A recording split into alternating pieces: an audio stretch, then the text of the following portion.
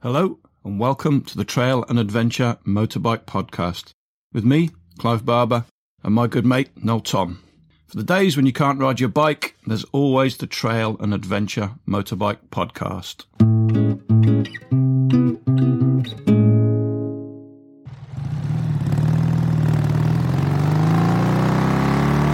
Welcome to part 2 of our trip planning podcast. We're back with Greg Villalobos and Paul Jennings. We've also decided that we're going to need a part 3, which is going to focus on some of the kit you're going to need to travel and to ride in and to stay safe. Please let us know what else you'd like us to cover. We're more than happy to jump onto any subject matter you think would be of interest to everybody. Right, let's get on with it. I guess a couple of the big things that affect your planning is where you're going to stay or how you're going to sleep and how you plan to eat as well, because those are two quite big factors. We tend, whenever we go away, we're camping because we can't afford hotels and bed and breakfast and things like that. I'm not camping because I can't afford it. And I'm not saying that because I want to be like, oh, I've got money. I'm saying that because I want to camp. I want to, have that rustic experience. I choose to have that experience as opposed to I'm doing it because actually I can't afford to stay in a nicer place. A night of mild discomfort is more adventurous than putting your head on a sumptuous pillow. Yeah. Neither of them are right and neither of them are wrong, I don't think. And there's probably if I think back to trips I've done, I'd like to throw a bit of both in. Never a sumptuous pillow because I can't stand wasting money on expensive hotels, but I'll quite happily stay in a hotel for a night to get everything dried out and cleaned again, as long as I know the next night I'll be back in my tent. Because that's where the fun is, around the campfire. It's like your coffee stops. Yeah, and you don't always get to have a campfire. Sometimes it is a bit grim, but honestly, it's because we don't live in a difficult world at the moment. Everyone has got quite a lot of comfort in my social circle, at least. And I'm fortunate enough to live like that. Like a lot of us are, a lot of people that listen to this will be. And I think stripping that away is kind of quite important. Going back to your caveman mentality. There's got to be an element of that in it, I think. We're all into this thing called adventure motorcycling. If you're going to do it and you're not doing it out of necessity because you don't have other options and you're doing it out of recreation, then surely the adventure experience is all about taking everything you need on your bike, camping and moving on. And anything else that takes you further away from that makes it less adventurous, if that's what you want. Definitely adds to the sense of freedom to it all, doesn't it? Yeah. Bikes and tents go together very well. Bikes and tents and hip flasks. I do remember one day in Europe, we'd been riding for about 8 hours and it just rained for 8 hours.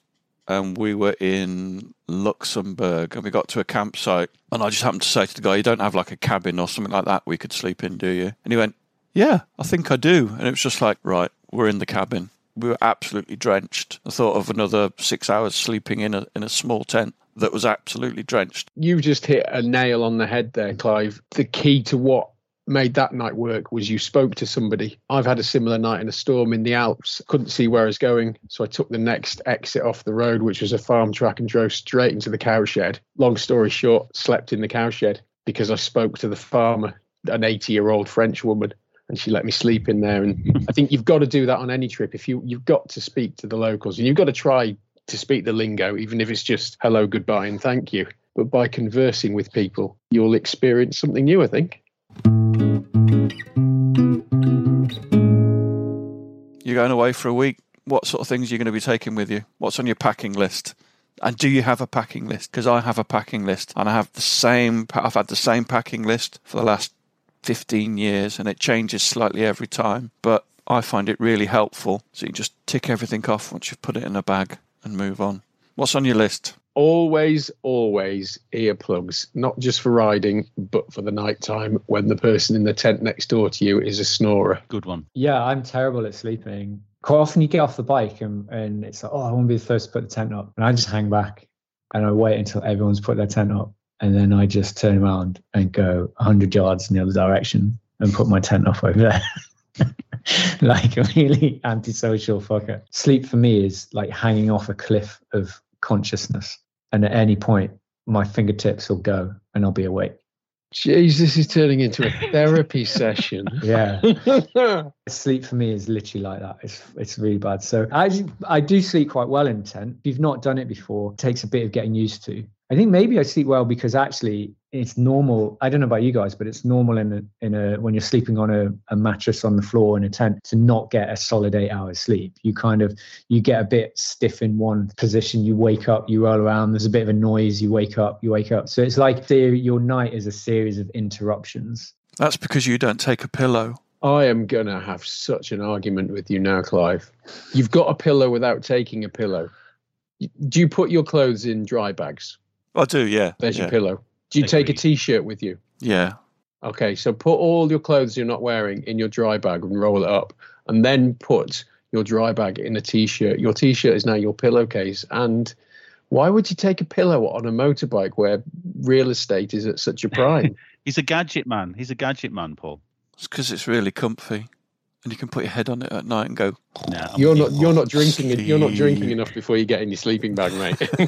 Well, that's going with this lot. They don't hardly drink at all. So no, I do exactly the same thing, Paul. I would never take a pillow. I'd have it, like you say. Take a pillow, everybody. Take a pillow. What is a pillow? It's a stuffed bag. You can stuff your own bag.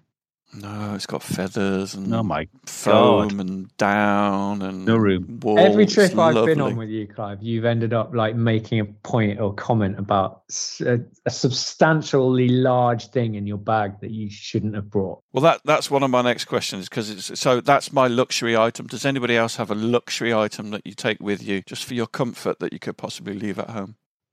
Waterproof pajamas.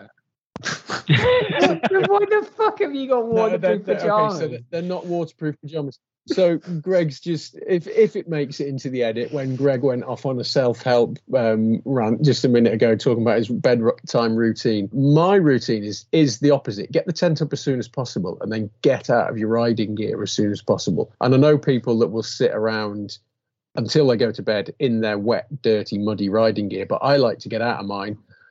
And my waterproof long johns are a set of waterproofs from my days when I used to run up and down mountains. They're very lightweight, and I put a pair of long johns and a base layer underneath them, and I can sit out and be completely windproof. And if it does start raining, don't have to panic. You heard it here first, folks. Waterproof pajamas. It's a thing. I don't sleep in them, though. But it's all about getting comfortable after a day's riding so that you can enjoy that banter a bit more. And always have a dry spare pair of socks somewhere in your kit.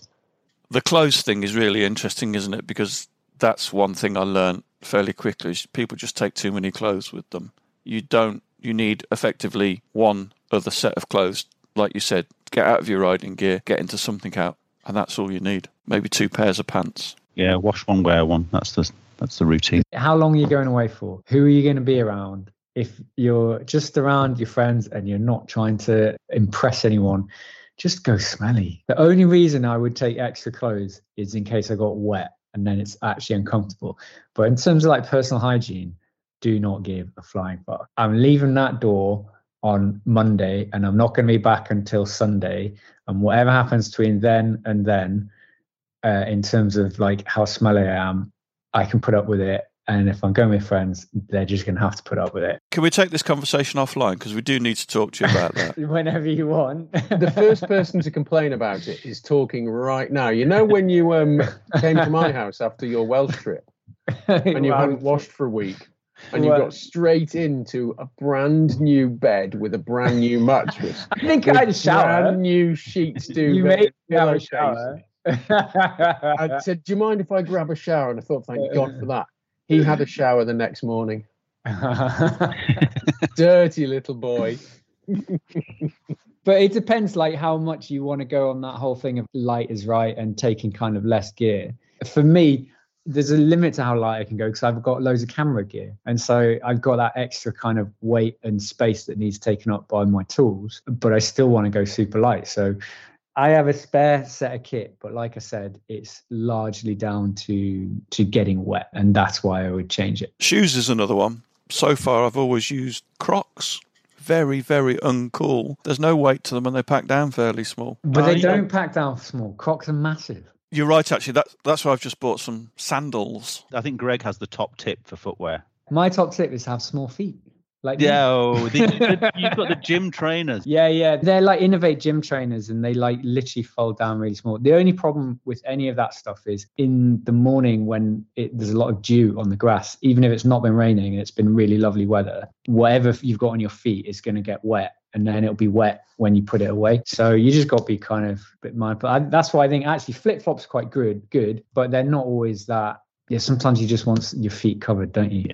But then mornings you would generally wake up in a tent. My experience would be to get your bike gear on, get your bike boots on. Your leisure wear is probably not going on first thing, is it? When we did Wales last, I had shorts. I took shorts. So I didn't take any spare trousers. I took shorts. Again, because they're half the size of trousers. But the thing that I didn't factor on is the midgies. So actually, sometimes it's quite, if you're going to be out and you can't get outside, we don't get inside, and you're spending a lot of time outside, being able to fully cover your arms and legs can be quite handy.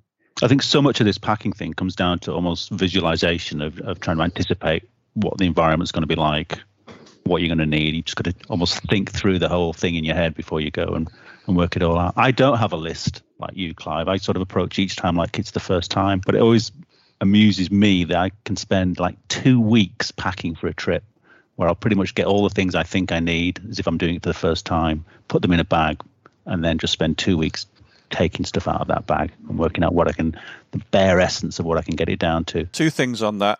A, get a fucking list. No, I disagree. B, I haven't finished yet. I can edit you out. Well, of the whole thing, of the whole podcast. That'd be awesome if you could. I've forgotten what B was now. Your point about pack a bag and then take it all out again and go through it again and just take everything out that you're not going to use is another good exercise as well. The thing is with the whole list thing is, yes, so if you get it right, great. But actually, I find each trip, it's quite a creative experience. And I don't have a list either. And I just like putting stuff out, trying, okay, well, this is not my only trip. I'm going to be doing lots of trips. Let's try this. Let's try that. Let's see if this works better than that. And kind of always be trying to changing it. And there's some stuff that's always kind of, the core stuff might always be there, but largely. No wonder you guys never get anything done. Get a list. No, I agree with all of that. But the list does change for each trip. If you rely on your list, then you just do the same thing every time, and you forget to change your fucking oil on your bike or whatever. You know, every every time you approach it new, because it is kind of new every time. It's an evolutionary process, isn't it? The list evolves, and you might have a master list. Have 2 lists. Have a master list, and then subdivide it to what you need for the forthcoming trip. Excel, mate. There's all kinds of with things you can do in there. You can have graphs to represent how often you've actually used something that's on the list. Yeah.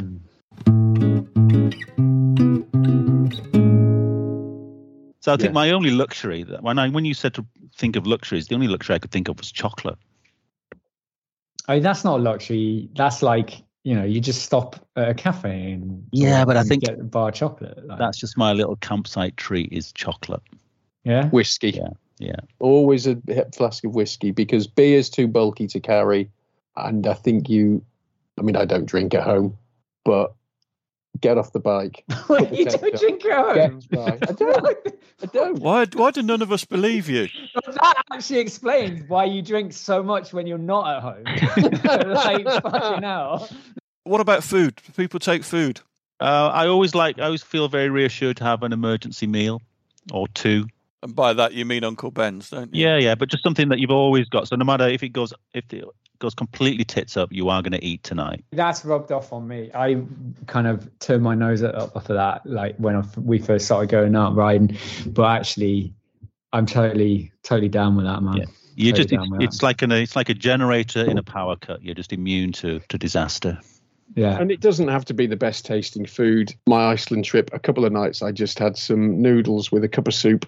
And it was fine. It's just about getting something in your stomach, helps you sleep, gives you energy for the next day. It doesn't have to be fine dining. You can pack a lot of food into a very small space if you use your imagination and take dried stuff. For me, part of going, certainly when you're going abroad, is to go and enjoy the food. Now, whether you buy food at the supermarket or whether you actually try and eat out, which is normally what we try and do, I think you should absolutely do that. But there will be occasions when you end up staying somewhere and you get there late or there just isn't anywhere open. Then you've got your emergency ration food or your Uncle Ben's, and you've got a meal with some hot water. I think to try and take food for your whole trip would be ludicrous. So on a 5-day trip, I might take 2 or 3 emergency meals with me, and that'd be it. So on that hot water point, when we went around, I can't remember which trip it was, but I've done trips where it's like, right, let's go ultralight, and I kind of was like, well, in order to have a coffee in the morning, look at so say you got small panniers and you look at how much gear you need to pack to have a hot coffee. So you need gas, a stove, a mug, and a pot of some description, which can take out a third of your luggage just for that. And I went without it. And I was always like, especially like riding around the UK, you're like, oh, well, you just get up in the morning, you ride to a coffee shop or whatever. And I guess you kind of could do that if you're on your own. But if you're other people and everyone else has had their coffee and no one really wants to go to a coffee shop, I've done that. And I'm not saying I would never do that again if weight and space were really important on a certain kind of trip. I actually relented a little bit on the last one and made a point of kind of having a cook kit, and the comfort level of that shared drink in the morning and actually being able to have a hot Uncle Ben's in the evening, I found that was worth it. And again, it's not a third, is it? You know, the stuff. It was like, I've got it behind me. This is like that. I know that this is no use for a podcast, but that's kind of got. That looks big. That looks like the size of a shoebox. It's half a shoebox. You can reduce that. You can reduce that. I think you can half that. Yeah, half that. A jet boil, and you're done. You say that. The whole thing could be sort of the size of 2. You want to do it. Yeah, I'd say the whole thing could be the size of 2 cups, including your tiny gas cylinder. Well, so that's a pot, and this is no good for podcast. No, but it's a pan with a gas canister in it. Like that. But still, it takes up a bit of room. I guess the point there is actually my luggage is quite small. Yeah. Like you could also ditch the bag that the cooking gear goes in. Yeah. There's some great bargains to be had cookware wise on Alibaba. Is it Alibaba, the Chinese the AliExpress thing, or whatever it is? AliExpress, yeah. Some real bargains if you don't mind risking losing all of your money. You can buy, like a titanium cook pot and mug for about £8. Okay, so right, this is titanium. It's not Alibaba, it's Alpkit, and I would never buy one of these again because it burns your mouth. Fucking hell, they're so light, which is amazing. But you put anything hot in here, you can't drink it till it's cold. So completely defeats the point. So don't go titanium. Unless you've got an extra cup as well. You can eat out of them though, couldn't you, with a spoon? I don't think we really need to talk about bike prep because we did that to death in the beginner's guides. So you'll quite happily talk about bike prep, but not necessarily bike prep. Is that the message you want listeners to take away? Do as I say, not as I do. I'd hate to sound like a Tory politician, but we need to move on. That's old news. What the public want to hear about is not bike prep. Preventing piss poor performance. Yeah, it's fair enough. A torch. You need a torch. Head torch. You do need a head torch, but don't forget your phone's always got one. So have we sort of covered top tips from people? Yeah, talk about your top tips. I need a wee. Noel, what's your top tip for camping? Well, the only thing that's really changed for me in the last few years is taking a battery bank. Something to sort of charge up either at a hotel that you've just got a handy store of power, or charge it off the bike during the day. I find it really luxurious to be able to be in my tent at night and to be able to charge my phone and my camera at my leisure through the night in the tent, and having a little Anker power pack as I do is great for that.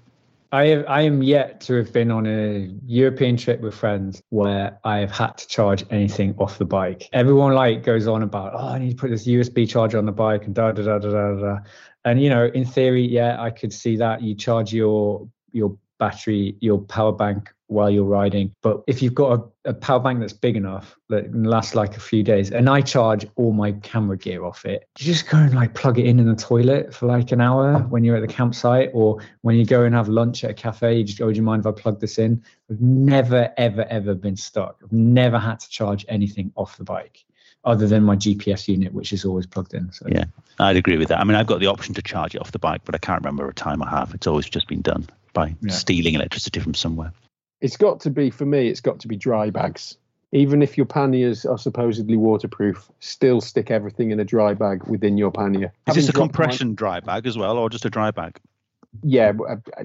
You chuck everything in it and you sit on it to squeeze all the air out. Then you roll it up. Yeah. It keeps things neat and tidy and as small as possible, but also for when you inevitably, or rather when I inevitably drop my motorbike in a river, everything's still dry. My other top tip is down sleeping bag. It took me years to discover that down sleeping bags are sort of worth the investment because they just aside from how warm they are, they just go down to absolutely nothing. And so many times you see people's sleeping bags that just fill up a pannier, and it just doesn't need to be like that. They can go down to absolutely nothing. I think this is the thing with motorcycle camping is it's not the weight of things, it's the size of things that makes the difference. Part of my job is like giving a lot of advice about this stuff. So I kind of assume that everyone knows this stuff. Like you, Paul, saying like dry bags. I find it crazy that some people might not use dry bags, but I guess there are people out there that have never done it before and don't appreciate actually how important they are, because I don't even see my dry bags anymore because they're just like, yeah, of course. But that's not the same for some people. Down bags, that was a real revelation for me on the last trip, being able to kind of save that space, which was really, really good. I feel sorry for people that haven't realized yet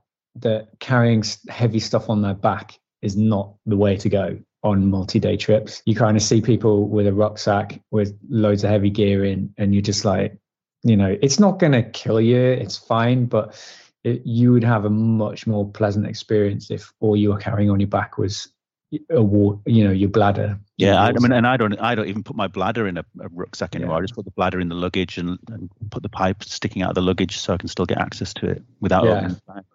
It makes a massive difference having the weight off your back, and I know from experience because I've done it heavy before, and it's much more. Yeah, you get much less fatigued by having less on your body. That's an interesting point you mentioned your bladder, Noel, because I noticed on the last trip, after all these years, that you only take, your only water carrier is your bladder. Yeah, I gave everyone a really hard time for buying bloody plastic bottles all the time when they could just fill up a bladder from a garage water supply. Good top tip. My other top tip is the sleeping thing is really important. So the down sleeping bag, you can quite often get them in sales for a reasonable price, but also get yourself a decent mat as well to sleep on, because just getting a decent night's sleep makes a world of difference to your trip. Decent sleeping bag and a decent mat. You don't need anything else, do you, Clive? Apart from a pillow. Luxury item. My pillow folds up smaller than Noel's bar of chocolate. Fuck the tent. You don't need a tent. You don't if you've got a tarp. And knows where and when you're going. Can I just ask a question about a tarp, Paul? Do you ever... I always wonder how you stop water. If it rains like crazy, how do you eliminate the risk of sort of water just running right under your bed? You're getting into geology now, aren't you? You don't. You don't. I hope you hadn't noticed. So what is it? Do you just take a chance? You must look at the lie of the land. How many times have you slept under a tarp? Well,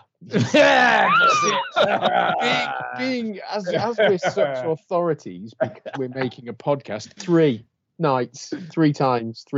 2 of those were in torrential rain, and there was enough grass and enough soil underneath to soak it all up. But I think, if you were doing it in the middle of the winter and the ground was saturated and it started raining, you'd be pretty miserable, wouldn't you? And it depends where you're going to go as well. If you go into Spain in the summer, chances are... Austin Vince, watch his videos and you get 6 people sleeping.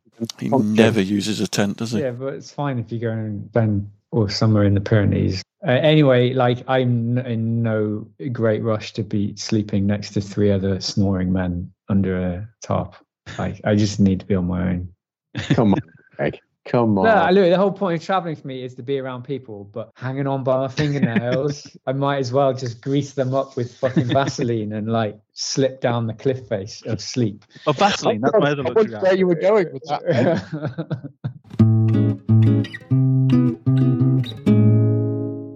What about the old, what have you often taken and never used? My answer to that would always want to be my toolkit. I think you've got to take the toolkit.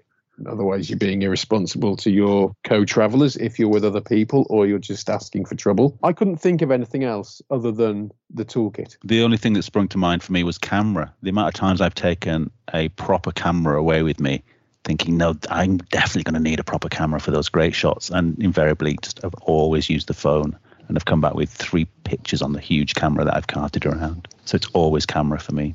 And I'll take it away next time, probably. I still feel the pressure to take it. Well, you don't need to, like, if you're going with people that are taking photos. I'm not so bad now, but it always used to be just taking too many clothes, and you just always have stuff that you don't wear. We've all got those adventure spec Baltic jackets, and quite often I always bring that with me. You can wear it in the evenings or during the day, but if it's warm, you don't even need that. In the summer, in warm climates, you can take so much less. When we go to Spain in springtime, and if we're going up into the mountains, it'll probably get cold. So we'll need to kind of cover all those bases. Stuff for me, my Kindle, I always kind of think I'm going to do a lot of reading, but I don't. What's that face for? No. Kindle? You take a Kindle with you? Like, I can't even see the bottom of his chin. It's dropped out of frame. That's incredible. I take my Kindle too. That's what gets me to sleep at night normally. I set it up by the side of my head on a little A-frame thing, and I can read and I'll just fall asleep reading. I've stopped taking that now. And then I do confess that when we did our Northern Europe trip, so I've got the KTM and it hasn't got a key to it. So I had a small bicycle lock, which I took, which I didn't use, which surprised me, but we were never away from the bikes. All you really need to do in terms of security is make sure that someone else's bike is more nickable than yours, basically. So if you've got the most nickable bike, then you're at like the lowest hanging fruit. So you're at risk. But just being able to take a key out does add some protection, but not a lot in theory. If someone wanted to rock up in a white van, they'd have whatever's there. Because I'm considering putting my KTM back into action as my adventure bike. And I'm kind of thinking about putting an ignition barrel on it. I don't know if it's just like false security. I don't know. Depends what kind of trip it is. You know, if you're going to go somewhere and lock it up and go into a city to kind of have a little wander around and have some food and be away from the bikes, then you kind of... You want to chain it up. Well, you're going to be you're either not going to do that, or you're going to be quite wary about where you leave it, you know. I've taken a little 1 litre extra fuel carton with me, and I took that to our first European trip, and I didn't use that at all in the end, because if you're in Western Europe, certainly, there's not a problem getting fuel. Even on a KTM with a relatively small fuel tank, it was never an issue. Everyone loves getting carried away. And I'm not even saying carried away, you just get excited, don't you? Because you want to... You build the bike and your gear based on the life that you want to have, adventure life that you want to have, a lot more than the life that you're going to have, you know? And that's like why, like, so Noel's CRF like rally is a great choice, you know, because actually Noel's made peace with the fact that it's as much as he needs for the kind of riding he's going to do. But that says a lot about this idea of being kind of quite open and honest with kind of the experience I'm going to have, as opposed to the experience that I want to have. And the experience I want to have is to go and ride the Dakar. So I'm going to get the Dakar bike because that is one step closer to the dream I've got, even though I'm only going to be riding it round the Cotswolds, you know. But that's okay. There's nothing wrong with that, because if that's what, you know, the whole point of getting on your bike and going having adventures is that it makes you happy and that it tickles something inside you that, you know, you want to tickle, you know, and that's fine. So Noel can bring his Dakar bike, but I can't even bring my fucking pillow. Here, Endeth Part 2. We've realised there's so much we haven't covered yet. The good news is there's going to be a Part 3. Part 3 is going to cover things like helmets, body armour, what boots you should wear, what tent you need, and all that kind of good stuff. We'll see you then.